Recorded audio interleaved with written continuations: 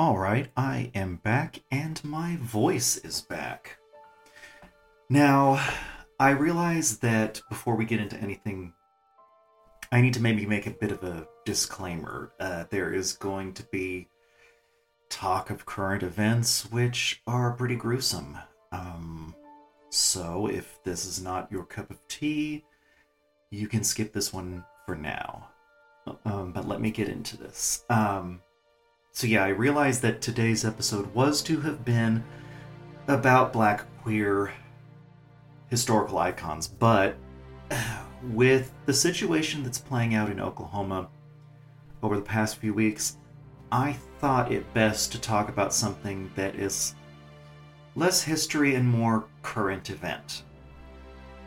Okay, let me introduce myself. I am, of course, Julian Rushbrook, coming to you with The History Most Queer. Now, I typically do not do many current events, but in this particular case, I thought it best to say a few things about the situation in Oklahoma at the moment. That is, after all, where I live.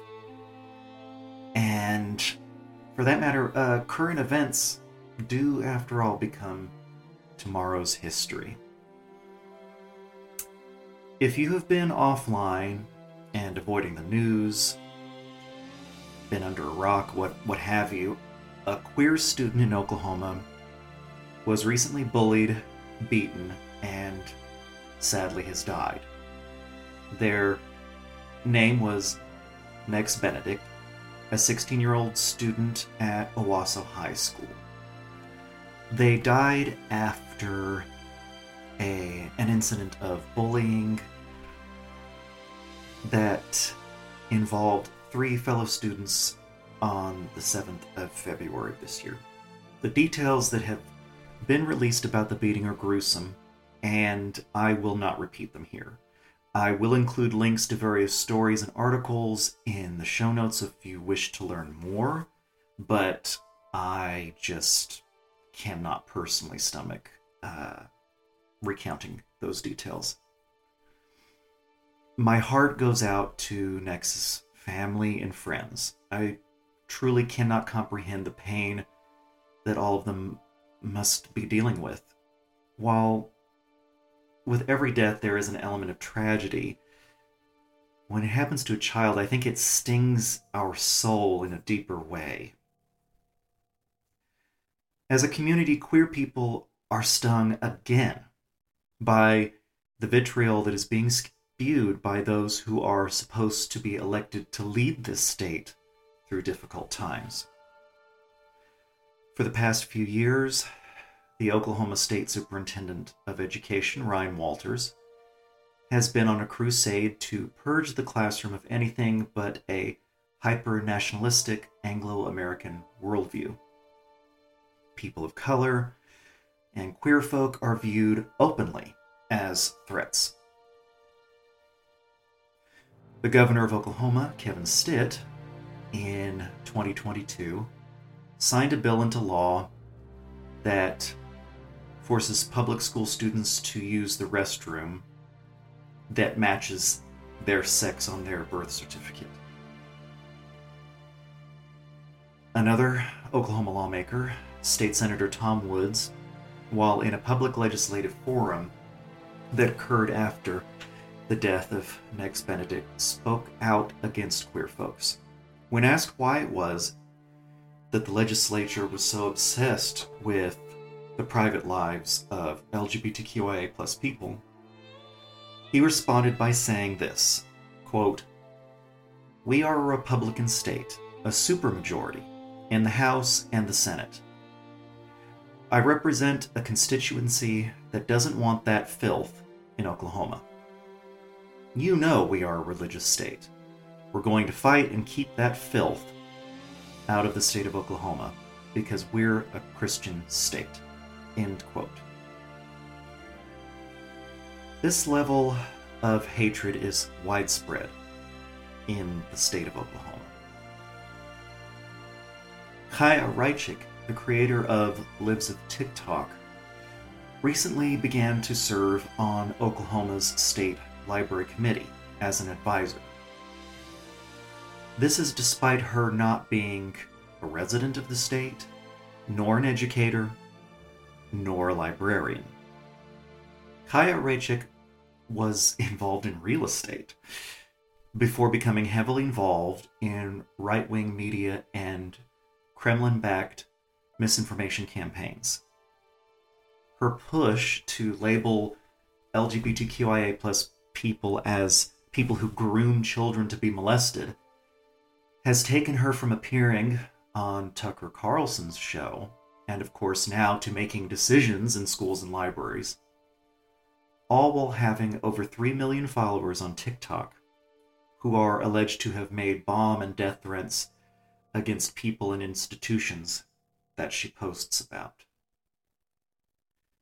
Just like the Lavender and Red Scares, the Satanic Panic, and other bizarre moral panics, the excuse is that queers, communists, black folks, Satanists, or whichever boogeymen of the moment are out to get the children and the women. Women and children are not taken into account, however, if they do not fit nicely into that white, cisgender, heterosexual box. While Raichik did at the very least refer to Benedict's death as tragic, that did not stop her from pivoting rapidly back to her bigoted talking points. I recently read an article that compared events in Oklahoma of late to the grisly torture and murder of Matthew Shepard in Wyoming in 1998. While the details are different, it is quite horrifying that these two deaths, separated by over 25 years, are seen as being similar. While Matthew Shepard's death caused a huge outpouring of grief and caused a global discussion about queer issues, thus moving the needle of progress forward, on the other side of this discussion were the religious conservatives, from elected officials to whole churches like the Westboro Baptist Church of Kansas. If you're unfamiliar with these particular charming individuals, I envy you greatly. They are the ones that protested at funerals of queer folks and military burials in the early aughts. And they would be hoisting up signs that read, "God hates fags," among other epithets of hatred. We find ourselves again having to see people like this, only now they seem all too happy to include American and Confederate flags, along with their "God hates fags" signs, and sadly make America great again red ball caps. The hateful use of the site formerly known as Twitter, as well as TikTok, Facebook, YouTube, Discord, and the list goes on, to spew hatred toward people who are in most cases people that they've never met, just continues. In an interview with The Independent, Next Benedict's adopted mother, Sue, spoke about her child. "I said, you've got to be strong and look the other way, because these people don't know who you are. I didn't know how bad it had gotten." In the interview, she tells of how she was learning every day from Nex about being non-binary. I find these types of stories touching, as I always do when it comes from older generations learning from their juniors. We should never stop learning and becoming curious about the world.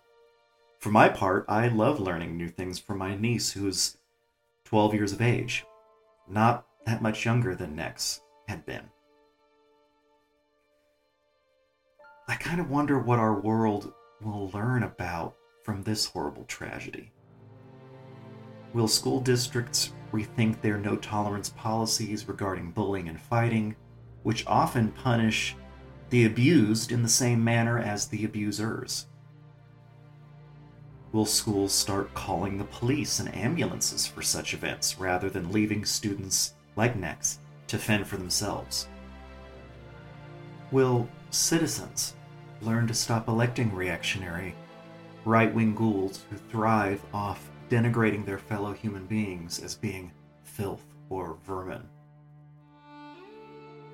For my part, my mind does not just go back to the 1990s and that young man in Wyoming, but I also am drawing comparisons to the Red Scares in the United States, and of course the rise of fascistic regimes in the 1920s and 30s. The fact that people who subscribe to vile ideologies keep wielding the reins of power is greatly disheartening. For all of you who are queer out there, no matter your age or race or any other quantifying factor, I hope that what you can learn from these terrible times is that our enemies fear most our own joy. Nex Benedict was learning about themselves and finding joy in who they were. They started to share this joy with their friends and family and the world at large, only sadly for that life to be cut short. This joy is a threat to those that cling with taloned fists to a black and white version of reality. Color, vibrancy, and nuance strike fear in their hearts, and I don't know if I'll ever really understand why. I hope that those people will see this tragedy and maybe start to second guess the rhetoric that's spread by people like Governor Stitt, Superintendent Walters, and others. I hope that all of you out there are expressing your joy and learning to be the best you that you can be, and that by doing such, you will, like in that film Pleasantville, add color to those with a more monochromatic viewpoint. Now, I know it's not going to be easy, and it may make you feel lonely. Just understand, my dear listener, that you do have a community. You may be a trans student in Owasso or a lesbian in Tulsa. It may seem lonely, but please just persevere. Your tribe, your people, will find you and you them. If the people around you are bringing you down, it is not a sin to cut them out of your life. Now, I understand that it is harder for some than others to do this, and for a variety of reasons. But, again, it's no sin to cut toxic people out of your life. But still, look for your tribe and look deep inside yourself to find your beauty and worth. Let's all remember Nex Benedict and follow the news as it comes out. It's, of course, still an active investigation, so I'm sure more and more details will come with time. I think I'll include a small clip from a vigil that was honoring Nex Benedict in Owasso. This clip is from KJRH TV Tulsa's Channel 2 News. Please remember that these children are all of our children. People across Tulsa, Green Country, and the nation laying their heads down tonight after spending the evening remembering the life of Nex Benedict. Thanks for joining me on 2 News at 10. I'm Sharon Phillips. The 16-year-old Owasso student died earlier this month, just a day after a school fight. From their death to their funeral to new body camera footage from Owasso police, we've been following the facts of this story, trying to get answers on what happened to the teen. But tonight, we're going beyond search warrants and court documents, showing you how their closest friends and family remember them. 2 News Oklahoma's Samson Tamajani met Nex's friends and family at a vigil in Owasso, where this all started. Nex was a fiery kid. Memories of jokes and joy echoed through Owasso's Redbud Festival Park Sunday. He had so much pain in his life. There's also the heartbreak that's permeated through much of this town and Oklahoma since Nex Benedict's death February 8th.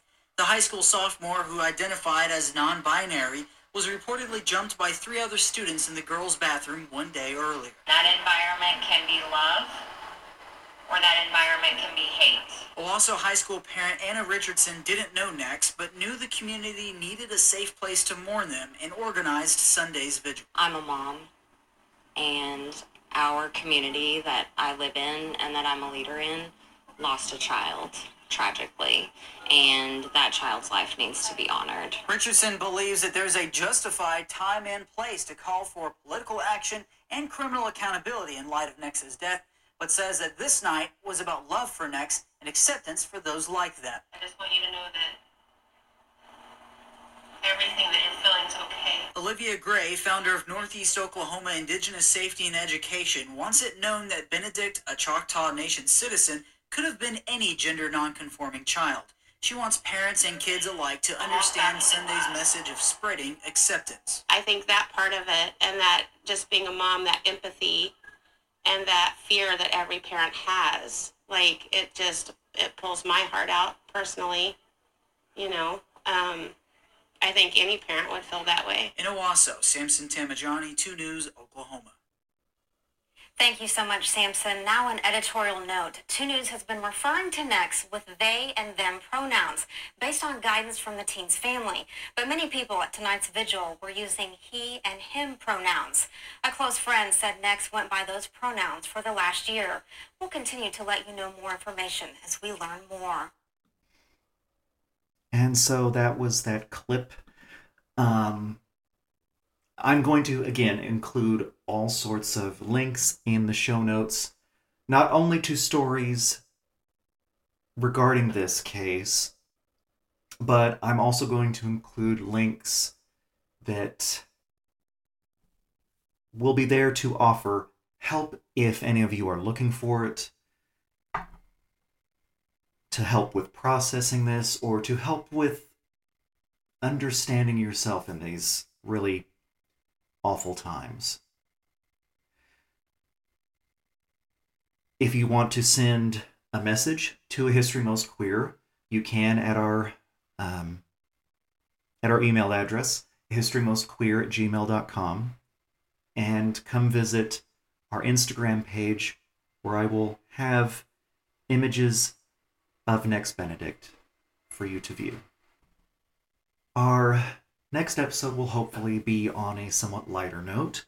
I'm going to start a series of episodes dealing with queer literature, and I'm going to steal from RuPaul and title this little series, "The Library is Open."